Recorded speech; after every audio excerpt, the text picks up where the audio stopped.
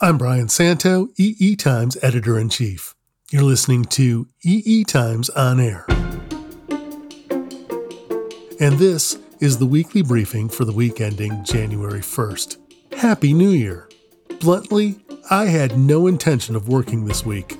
On the plus side, that created an opportunity to go back to one of our favorite interviews from 2021. Earlier this year, we spoke with Federico Faggin. Faggin is well known as the designer of the first microprocessor and as the co-founder of one of the first commercial AI companies. His latest endeavor is exploring the very nature of consciousness. In today's episode, we offer an encore presentation of that discussion. First, a quick rundown of some of the articles we've recently run in EE Times. With just a couple of weeks left to go in the year, Renesas might have pulled off the last major semiconductor acquisition of 2021. Renesas bought Celeno, a company that specializes in enhancing Wi-Fi technology, for $315 million. Someday, years and years from now, truly autonomous vehicles produced by truly responsible companies will be common on the road. A recent article titled "Expired Parrots and Autonomous Vehicles" explains that even if AVs aren't dead, the hype about AVs certainly is. We also invite you to dive into our package of stories on 5G. 5G, fifth generation cellular network technology. You remember the new wireless standard that's going to change communications forever? Well, you can go to EE Times and read about why 5G has been underwhelming so far, but why it's still likely to eventually start delivering on its promise. And when. Read these stories and more on our website at eetimes.com. If you're on this podcast episode's webpage, the links are on your left. The following is a rebroadcast from a podcast episode that aired earlier this year. At the beginning of the semiconductor era, the industry built transistors with metal gates.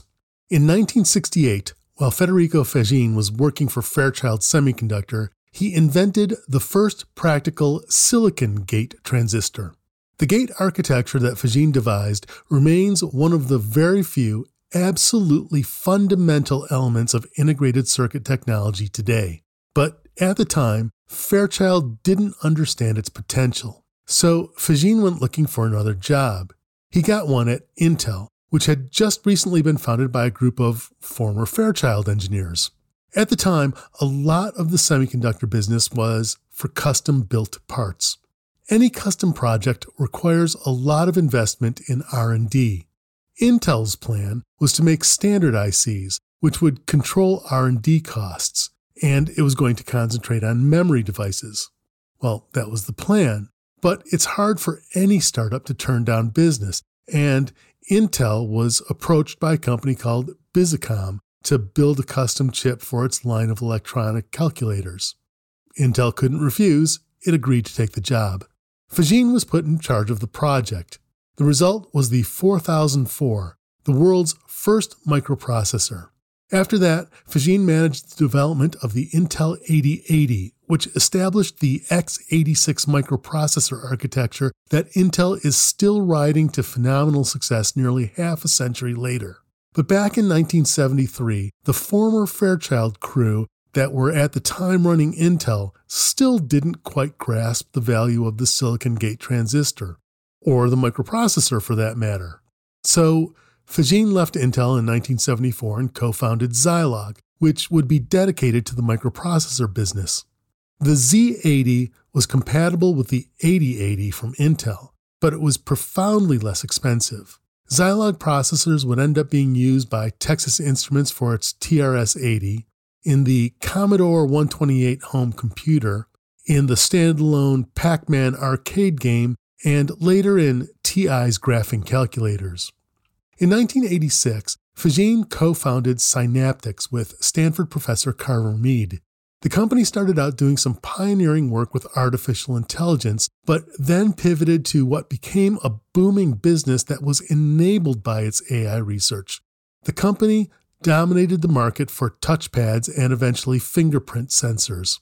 Now, let's step back a moment and look at the history of machines. One of the clearest storylines in technology is the evolution of machines that can add, subtract, multiply, and divide.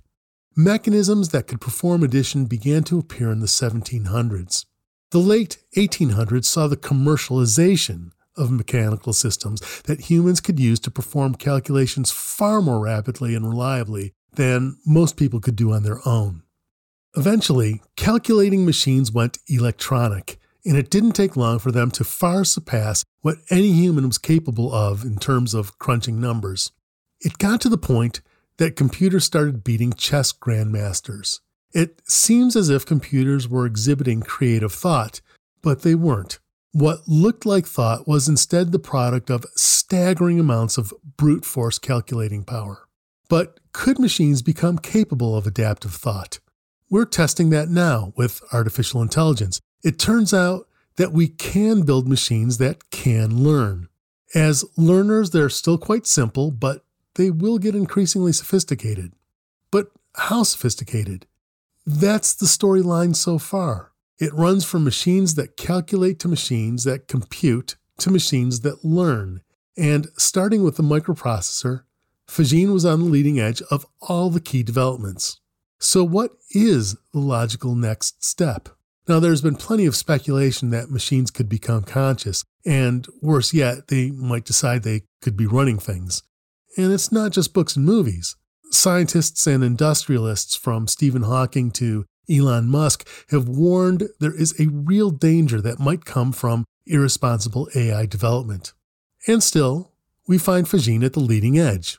In 2011, he co-founded with his wife the Federica and Elvia Fajin Foundation, an organization dedicated to understanding consciousness through research. That's where we started our conversation with Federico Fajin. We have heard some very eminent and prominent scientists and industrialists talking about the perils that are possible that might come from developing artificial intelligence without thinking about what we're doing. You came to an opposite conclusion, and I'd like to ask you to summarize your views on autonomous machines and why you feel none of them will ever be truly autonomous.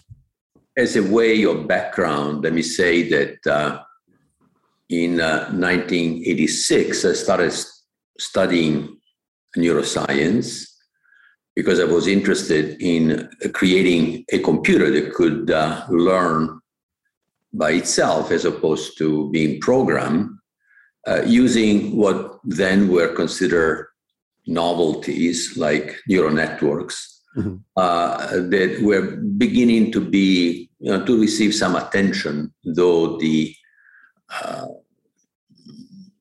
experts in artificial intelligence were poo-pooing that idea, like saying, well, neural networks will never amount to anything. So it was not just, it was a pretty strong view. When in fact, as you know, starting about 10 years ago, they finally solved the major problems in our way to create intelligent machines, artificial intelligent machines. Right. It was through that study and through that work that lasted about 5 or 6 years before we turned our attention to touchpads and touchscreen. Now you're referring to, just for our listeners, you're referring to the founding of the company Synaptics. Yes. And your work with Professor Carver Mead, who was one of the originators of that neural network research. So I interrupted you. Please go ahead. It's okay. So I started being interested in the nature of consciousness, and because it didn't make any sense to me to believe that brains with the electrical signals that are in the brains, or computers with the electrical signals which are in computers, could create conscious entities. How do electrical signals produce sensations and feelings, comprehension, experiences? That's all the things that characterize consciousness. And so that started me in a process of trying to understand consciousness, working deeply with myself and with other people, with various schools of thoughts about consciousness and so on, and which resulted in actually now a theory of consciousness, which I have presented in a paper authored by Professor D'Ariano and myself. It is not in the book, in book Silicon, but it is work that was done after what you read, that basically shows that quantum, the consciousness and free will are quantum phenomena. They cannot be explained because they don't exist within classical systems like computers. So I give you now a more overarching type of characterization than the one that you read, because it is really based on facts about quantum physics, especially quantum information. And so it is really founded on principles which are quite well established. And so as you can see, if this is correct, which I believe it is, then a computer will not be able to have any of the characteristics that come from consciousness and free will. Those characteristics are the creative characteristics, because a free will decision cannot be predicted by any algorithm. Otherwise, it would not be free. If it is algorithmic, it is not free. If it were purely probabilistic in the sense that no one could know, like noise, it could not be known, but it would have completely different characteristics than the type of decisions that would occur within quantum systems, where you have properties like entanglement, for example, which have a very specific statistical signature, so that you know, because of that statistics, that they could not have occurred by prior knowledge. Right. So, in other words, the lack of knowledge is not the explanation for probability. It is the probability of quantum physics is actually lack of a specific state of the system, or the quantum systems, which means that a quantum system will change its state in the moment in which it is measured. Mm-hmm. And it was not that state was not there before the measurement. So so quantum physics speaks of becoming. In other words, the universe is not there whether we look at it or not, which is the realistic viewpoint about reality, but it is actually in a state of becoming. And the measurement, which is an interaction between conscious entities, allows that step forward to occur. In other words, that interaction, creates something that was unpredictable before, unknowable before. You see, so consciousness has these properties. It has the properties that it is creative. It comprehends, understands the situations to which then it applies free will decisions. And a machine doesn't have any of those. A machine has no free will, has no comprehension, has simply algorithmic understanding. But algorithmic understanding is not real understanding. The real understanding of consciousness is non-algorithmic. It is a feeling that we have, that we understand. And that feeling is closer to reality, let's say, but is non-algorithmic and allows us to make decisions which are much better than a computer when you have new situations. A computer, if he hasn't seen that situation before, it will simply not know what to do and be confused. And autonomy is the ability to act properly in situations never seen before. Right. So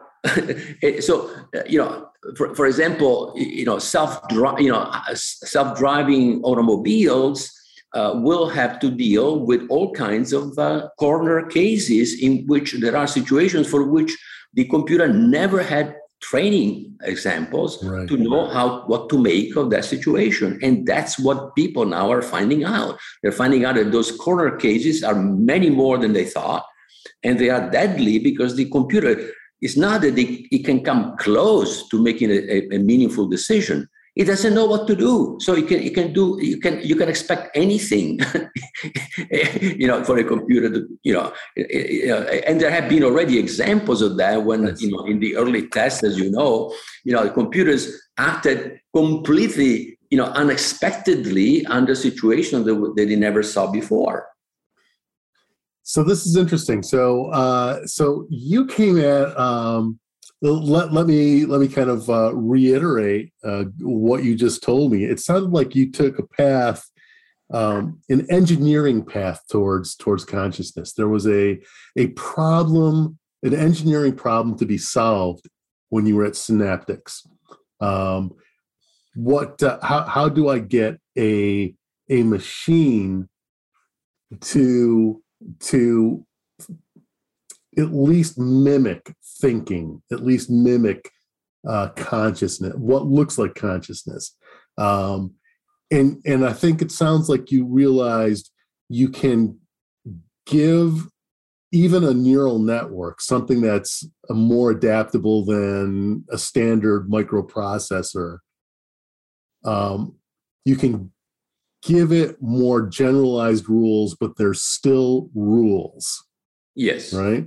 Yeah. It is still the result of an algorithmic process that can give you a capacity to generalize if you give enough examples. But even the generalization is like an interpolation between functions, so to speak. Is not much more than that. So to say that what a neural network can do is equivalent to our comprehension is really incorrect. Right. And in fact, people are finding out that comprehension is the crux of the matter when it comes to making decisions for machines that have to be autonomous. Autonomous means making decisions without anybody telling you what to do. Under conditions that can be not only unexpected, but even when there is intention to deceive, which is the reality of human beings and the reality of life. Yes. The reality of life, we have to, a chameleon, which is, changes colors, to confuse the enemy, right? Is exactly trying to deceive, and that deception is unpredictable, right? So deceptions, by definitions, are unless they become commonplace, and then they're no longer, they are silly. They're not real deceptions. They are something that you can predict. A real deception, which is intelligent, which is creative, cannot be predicted. And so here you have situations where, for example, a self-driving vehicle can find itself, you can find the ways to hack the system if you want with mirrors and other techniques, so that you confuse the machine. And now what are you going to do? The machine will not be able to judge any of those situations, and so it's not going to work. Now, I'm not saying with this that we will not be able to solve the problem of self-driving, but it will take much longer. Mm-hmm. And it can only be solved because the people that cause the accidents are people that are not driving well because they're under the influence of drugs or alcohol or what have you, or are distracted, or and so as long as you do better than drivers, of which the people that are a problem are bad drivers, then you won't be able to solve the problem. So that brings up an interesting point, and I know you've considered it because I've read your book. There is a line of thought where if something appears to be conscious, it may as well be. This might be summed up by the Turing test. The idea that if it behaves enough like the way you want it to behave, it might as well be the thing you want it to be. So in the case of an autonomous machine, as long as it behaves the correct way most of the time, and a lot of the corner cases are considered, then that's good enough. But that may make it a useful system, a useful device, but it doesn't make it conscious. It doesn't make it autonomous in the dictionary sense of the word, right? Yeah. Absolutely. Besides, let's face it. I mean, the autonomy of a car is not the autonomy of a beast in the forest, right? Mm-hmm. In other words, there are roads, there are rules, and so it is something in between a game with strict rules like Go or like chess, mm-hmm. and the proverbial jungle, right, where you can expect anything. So especially you can expect behaviors which are antagonistic, which are trying to kill you, right? That's fascinating. So you get to a situation where, as an engineer, you're looking at all of these problems to solve, and you realize that there are what you can't teach a machine and what you can't get a machine to emulate is experience, sense, feeling.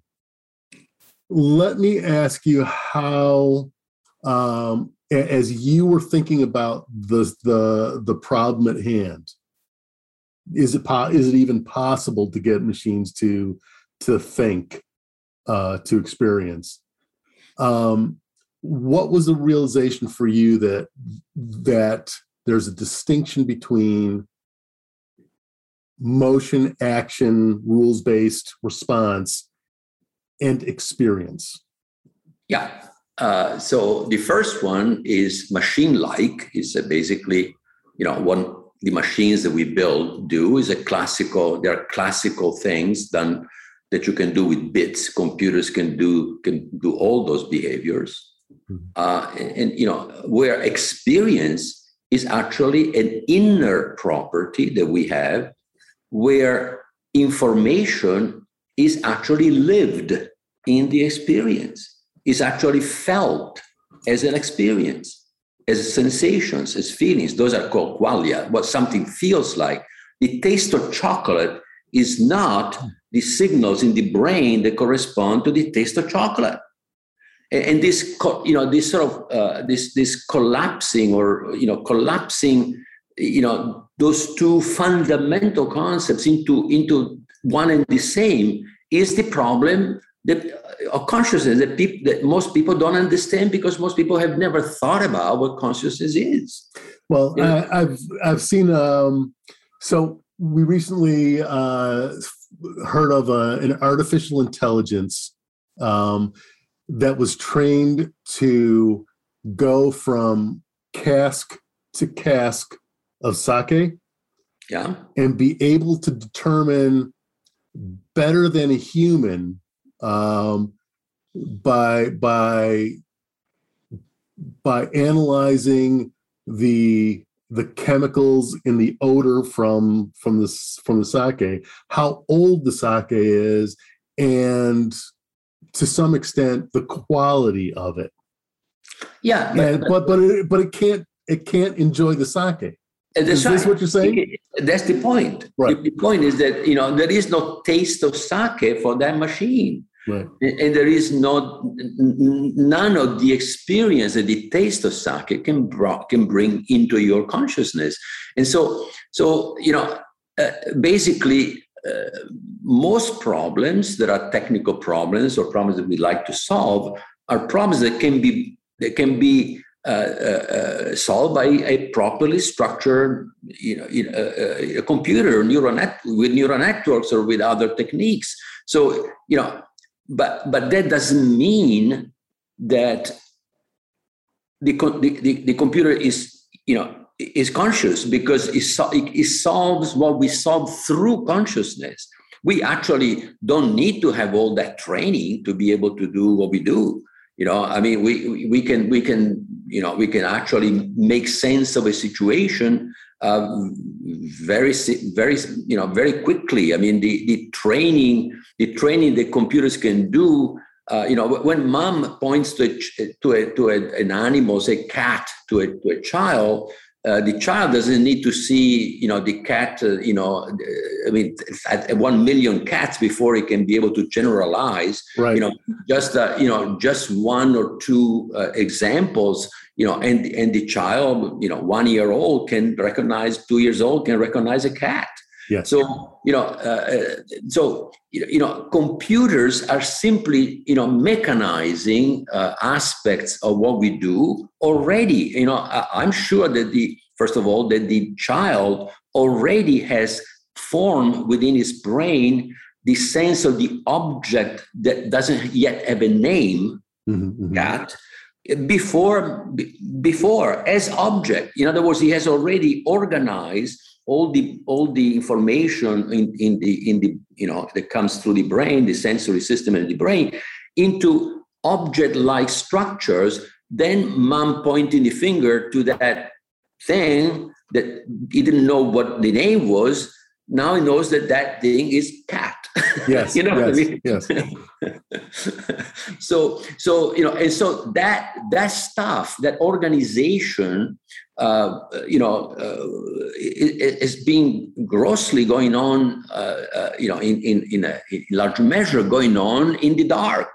It doesn't need consciousness, and maybe when mom points the finger and says cat, for the first time, the child, focuses attention to that object and kind of gets it, that's right. That's what is called cat. Before it was simply, something that was not even conscious, was something that was still organized as an object, but it wasn't conscious, for example. The point is that there are two independent things going on. One is the organization of electrical signals, and the other one is the experience of that organization of electrical signals. And consciousness is about experience, not about organization. And it's absolutely clear. I think anybody, once you start talking about consciousness, you start talking about things that are ineffable, things that so far we simply don't have the structure to even talk about, let alone define and understand what they might be. That, you argue, is innate to the universe. The ability to that this whatever consciousness might be.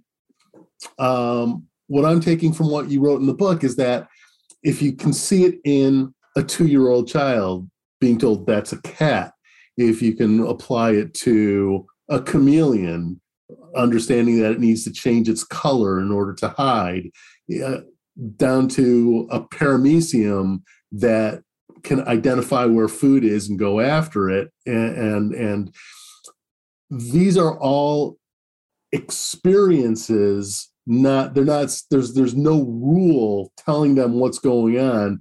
These are experiences, they're innate, and experience is something separate.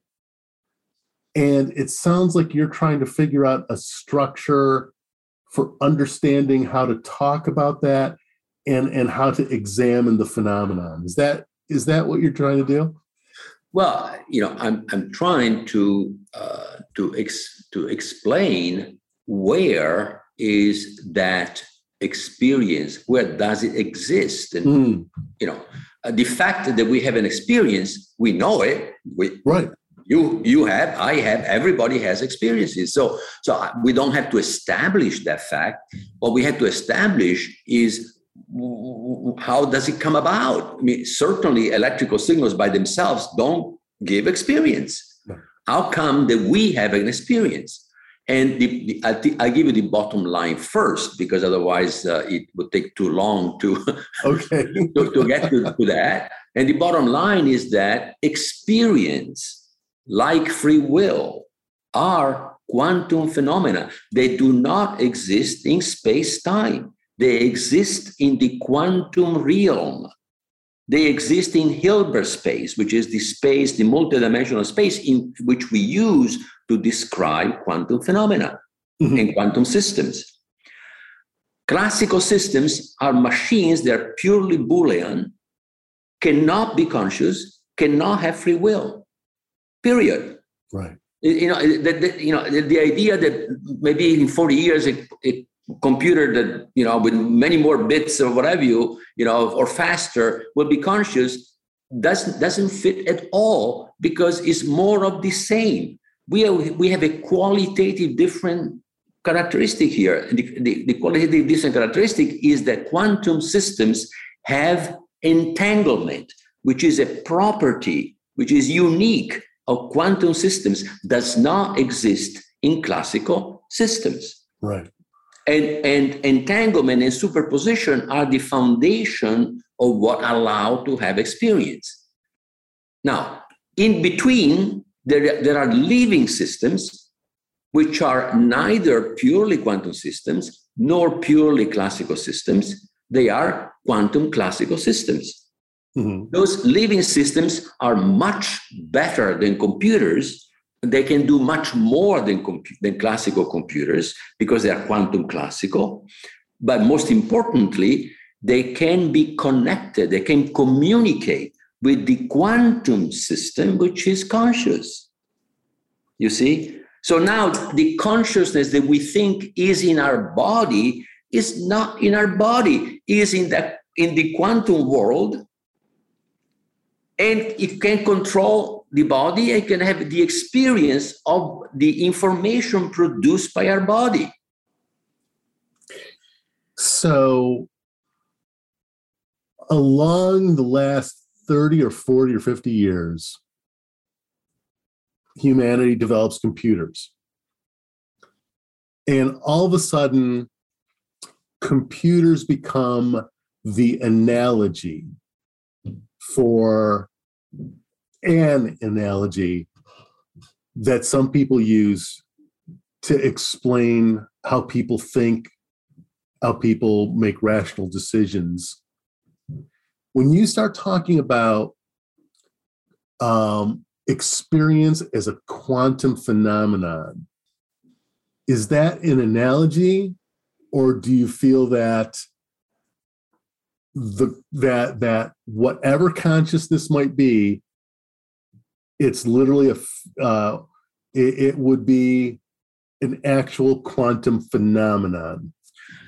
It is actually a property of a fundamental property of reality, mm-hmm. which is that a quantum system which is in a pure state, in a pure quantum state, mm-hmm.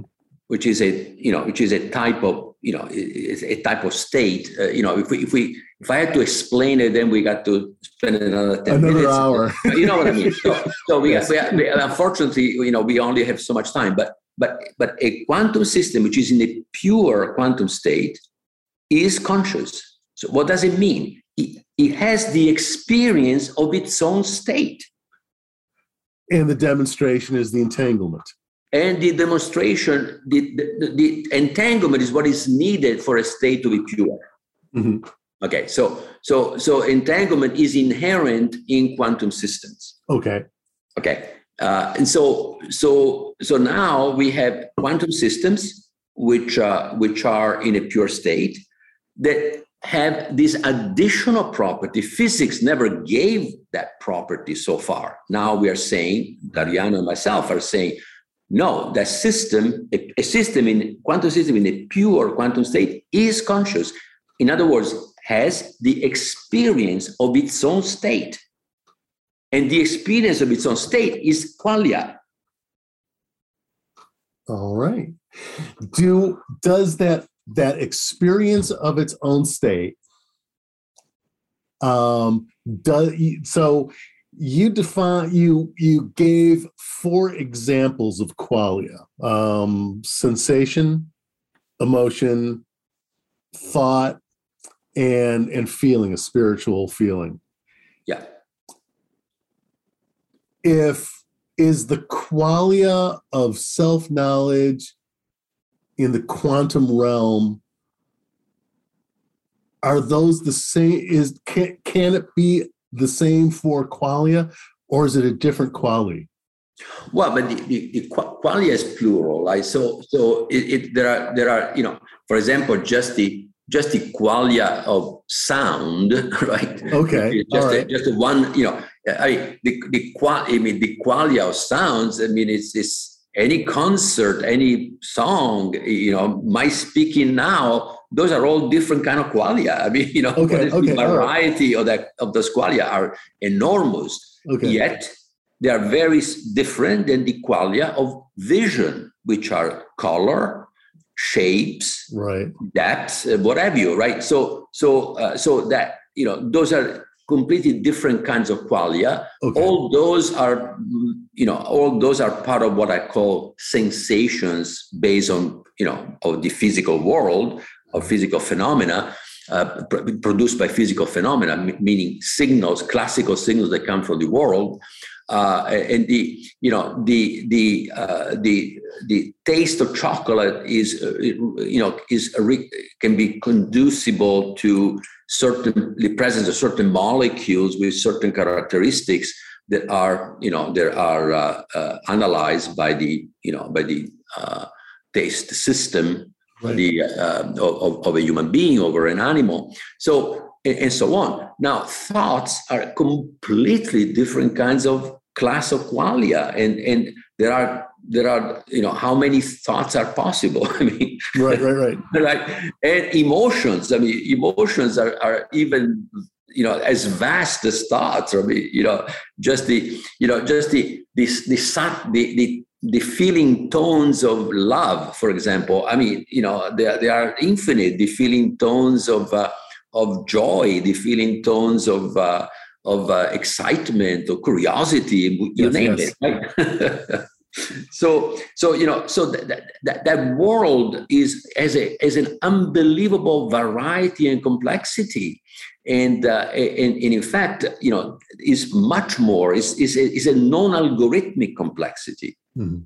You see, and we can only map it into classical information by losing a lot of information, just like when we map a qubit, a quantum bit, mm-hmm, which is an infinity of states, into the classical world, it is a bit, a 0 or a 1.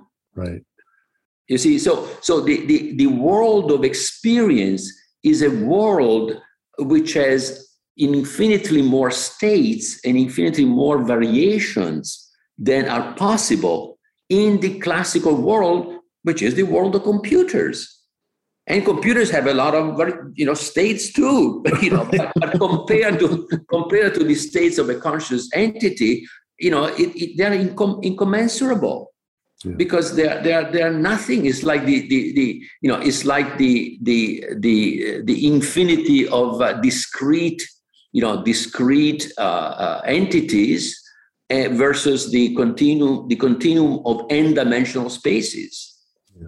Continuous spaces, like the continuum of the line, or the continuum of a plane, or the continuum of 3D space.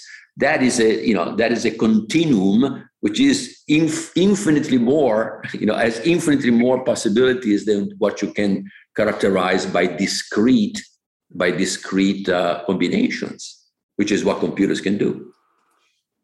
We're getting into a realm that it's not scientifically rigorous, because you cannot know what the entanglement is a priori. You don't know where it is. You can't tell who you're going to fall in love with. You can't tell whether you're going to love the music of Bach or maybe Afro-Cuban jazz, right? Yeah. These are, again, all ineffable things through all of history. There have been seekers in Indian Vedas, in religious experiences, philosophy.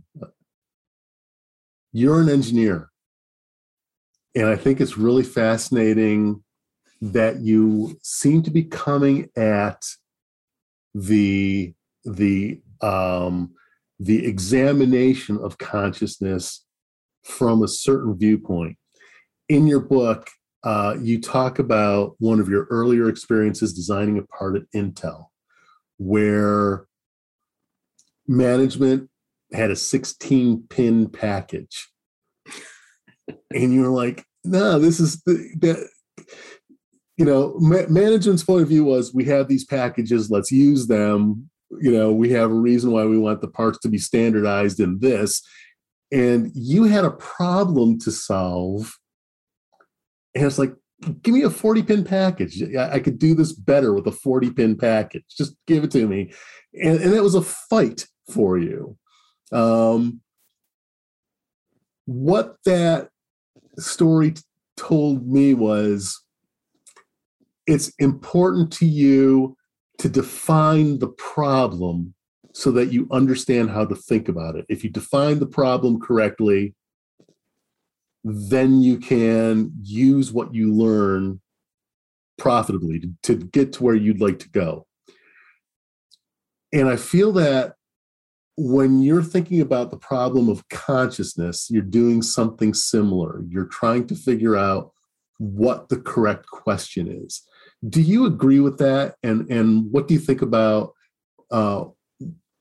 your efforts as you move into this, the examinations and the explorations you've been engaged in the past 10 or 20 years? All right. Well, so I see it, first of all, I am also an engineer, but I'm not an engineer. Hopefully I'm more than an engineer, like any other engineer can be more than an engineer. Engineering is a certain way of looking at things, and it's fine. It works very well to solve problems. I'm actually more of a physicist than an engineer, which is closer to taking a more deeper view of reality from matter of principles, which are scientific principles. So science. So I'm more of a scientist when I look at the problem as a problem to be solved. Okay. But then I'm also a spiritual person when I live my experiences. So there are two things that we do. One is that we think rationally, and we try to measure things, to see if it works, and whatever you build things, and that part is what science does. But there is another part, which is the part that enjoys lives, that come up with creative things, like a new piece of music, for Christ's sake, or a painting that can express in new ways feelings that no one could express before. Look at Van Gogh or Michelangelo, or those type of paintings that speaks in ways that no one has spoken before. Where? To our consciousness, not to a machine, to our consciousness, elicit feelings and understandings that no other things did before. So we have a spiritual side and we have a rational side, and those two must be joined. Science would like the world to be only scientific, but the world is not only scientific, it's also a world in which we live, in which we experience life, we enjoy life, we have emotions, we have the capacity to create, and we are creative. And in fact, the physics of quantum physics is open to that, but it cannot prescribe what will show up, you see? Yes. A physicist would like the world to be prescribable by their laws. Well, sorry about it. Quantum physics doesn't do that. It doesn't let you do that. No. And that's the good things about what we are. You see, yes. Why do we want to be machines, yes, for Christ's sake? So is there a goal to learning about what our consciousness might be, or getting a better handle on how to live our experiences, to appreciate our experiences? What happens if we figure out, or at least come to terms with what consciousness is? What then? Well, I mean, consciousness is the greatest gift that we have. And understanding that greatest gift is what will allow us to do things that rationality alone cannot do.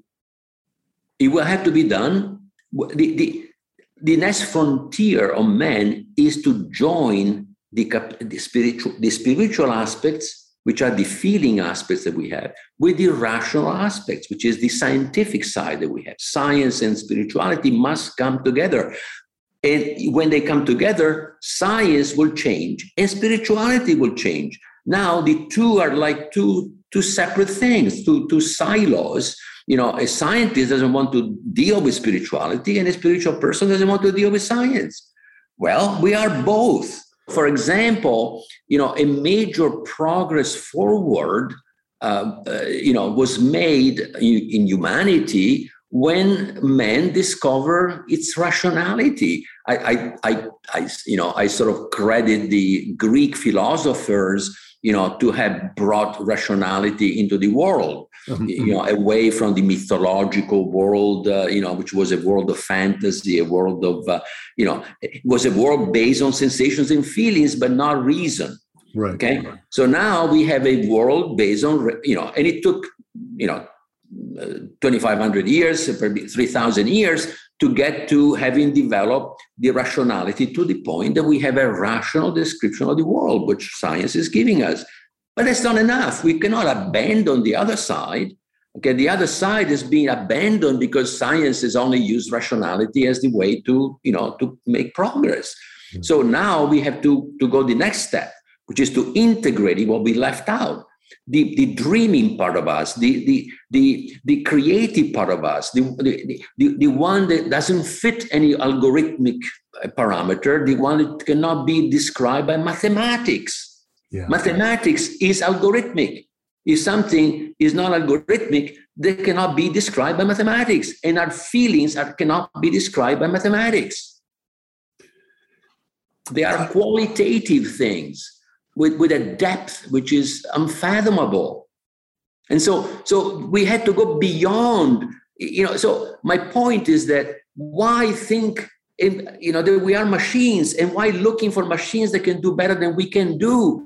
That's silly. I mean, we are more than machines. We have created those machines. Do you think that a computer created itself? Do you think that, what are we talking about here? Where did the creativity that created the computer come from? From a computer? Not a chance. It is fascinating to me. I've been talking to engineers and scientists for most of my career.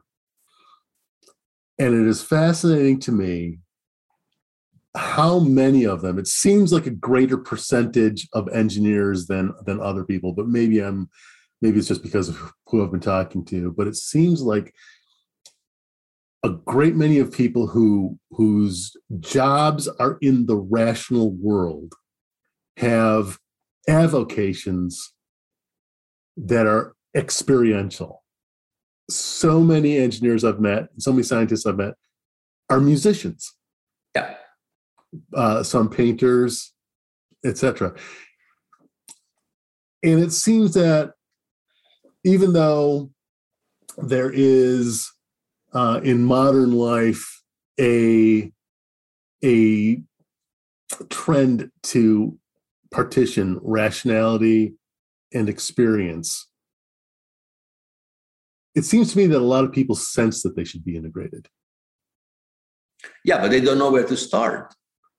So is that what you're doing? Is that what you're trying to do? Is try to put Absolutely. Of course. Absolutely. I mean, but you see, the moment, like in some ways we, going back to what I said earlier, the Greeks, brought rationality into a world that was a world of mythology, of dreams, of, and spiritual experiences. The Vedas, I mean, much of the religions were inspired by spiritual experiences. Then they were co-opted often to be used as power tools. But the origin was the capacity of human beings to have spiritual experiences. Spiritual experiences meaning experiences of union with the totality of what exists, with the world, where one doesn't feel himself separate from the rest of the world. Those are the crucial experiences that tell you that reality is much more than you thought. Because, rationally and also in our ordinary experiences, we see ourselves as separate from the world. Mm-hmm. And in fact, it was one of those experiences that brought me to taking seriously what consciousness is and wanting to understand it, because it did not make sense within the conception of reality of science that such experiences could exist. Was this the experience you wrote of in your book? Yes, the awakening experience that is described in the book. In Fijine's book, he talks about being on a holiday vacation. One night he wakes up, goes to get a glass of water, goes back to bed, and while trying to fall back asleep, experiencing, quote, a powerful rush of energy emerged from my chest like nothing I had ever felt before and could not imagine possible. He went on to write, "It changed me forever. My relationship with the world has always been as a separate observer perceiving the universe as outside myself and disconnected from me. What made this even more astonishing was its impossible perspective, because I was both the experiencer and the experience. In other words, the essence of reality was revealed to be a substance that knows itself in self-reflection, and its self-knowing feels like an irrepressible and dynamic love." Given his experiences, I asked Fijine what he would like to see happen next. What should change? To change this mechanistic idea and reductionistic idea that comes primarily from science, that we are machines. Yeah. We are teaching children that we are machines, more sophisticated machines that, the machines that we're building today, but nonetheless machines. And that is an enormous disservice to who we are. We are spiritual beings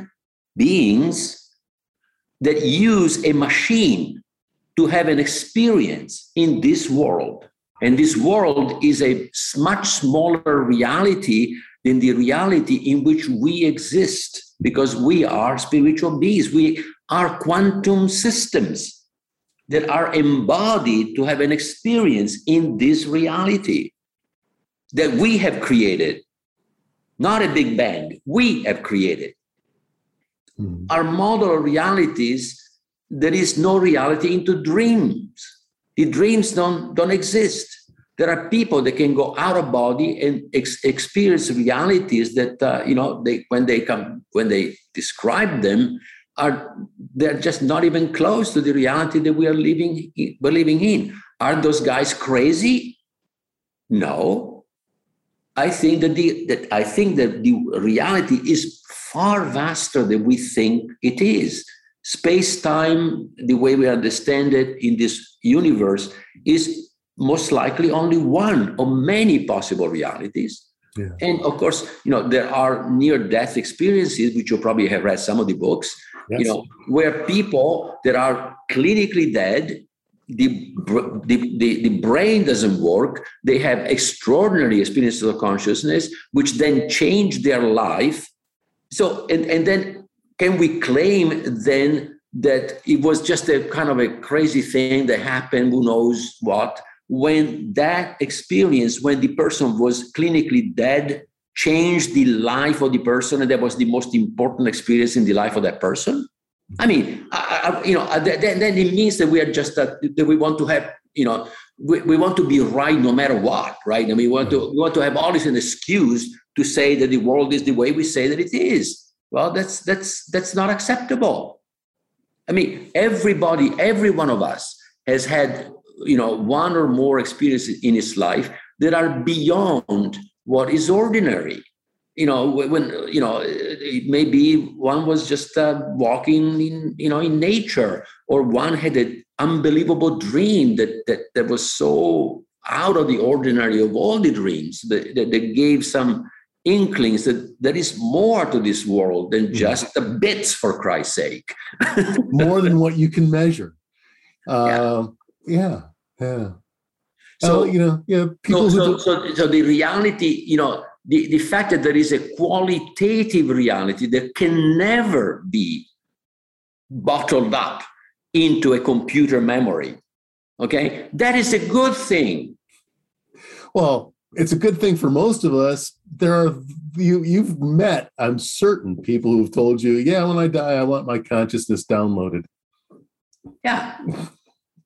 And I'm like, sounds interesting, but I don't know if you know what you're talking about.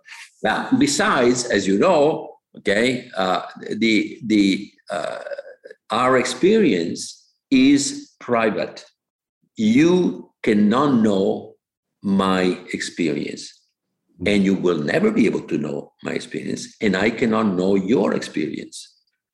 And in fact, that's one of the big reasons why only quantum systems have this privacy, because quantum information cannot be copied, cannot be cloned. Classical information can be copied, can be cloned. Therefore, if you could download your consciousness and your experience in a computer, anybody could have your experience, which violates the very privacy of your experience, which is one of the fundamental characteristics of consciousness. In fact, a machine cannot even have the simplest of experience, because consciousness requires that sublime capacity that exists not in this physical world. Not in this physical world. If we define the physical world, what is inside this bubble of space and time, consciousness is not here. It's not in this physical, it's not in space-time. No. And that's what, so if science only deal with what is in space-time, well, then you leave out the most important thing that you have. We've been speaking with Federico Fagin. His autobiography is called Silicon: From the Invention of the Microprocessor to the New Science of Consciousness. In his book, Fagin talks about his career and some of his relationships with some of the other major figures from the early days of the semiconductor industry. He provides some basic information about the fundamentals of semiconductor technology, and he shares the spotlight with some of the other early innovators, including a few that merit more recognition than they typically get. He also provides an introduction to his research into consciousness. Fagin is a fine writer, and importantly, given the complexity of many of the ideas he's talking about, he is a particularly clear writer. The book is informative and entertaining, and I highly recommend it. During our discussion, Fagin referred to a paper that he co-authored with a colleague, which he said he explains how consciousness and free will are quantum phenomenon. That paper is called Hard Problem and Free Will, an Information Theoretical Approach. On this podcast's webpage, there are links to where you can buy the book and also to download the paper.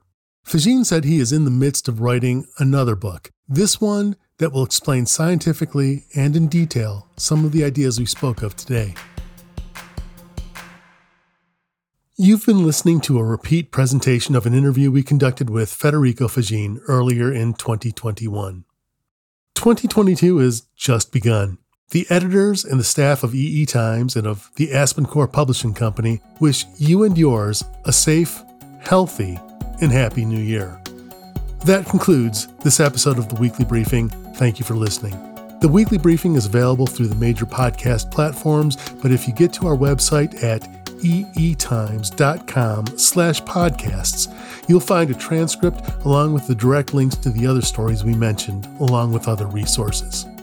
The Weekly Briefing is produced by EE Times. It was engineered by Taylor Marvin and Greg McCrae at Coop Studios. The segment producer was Katie Huss. I'm Brian Santo. See you next week.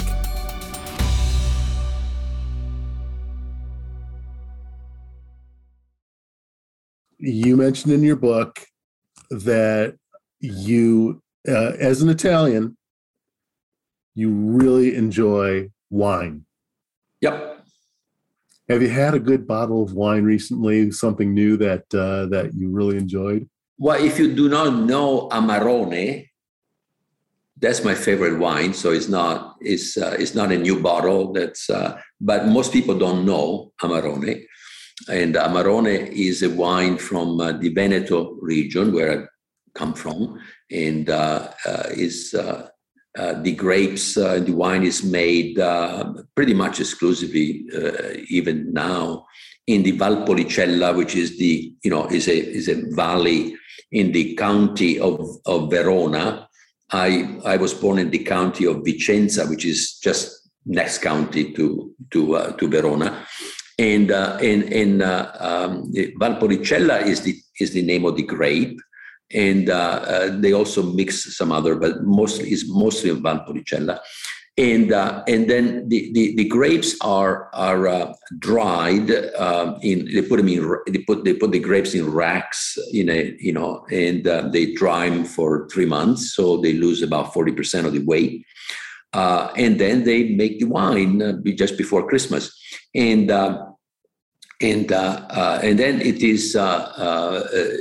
is aged in casks of oak for about 4 years, and then it's bottled, and then so it's at least 4 years old when it comes out. They don't sell it before the 4 years of aging, and it is delicious.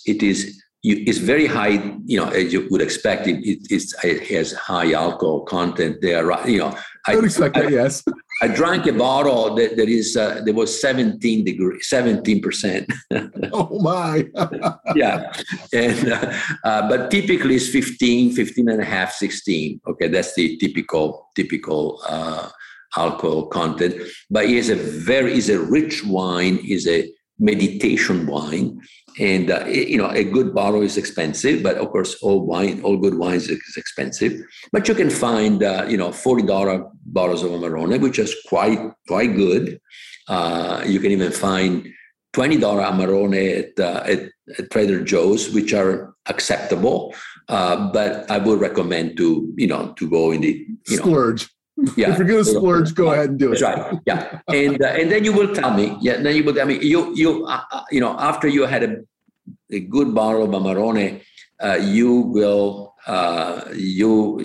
always remember it, and you will be able to actually recognize it when it has such a distinct taste that just one bottle is enough. You don't need a neuronecros to learn with 400 bottles.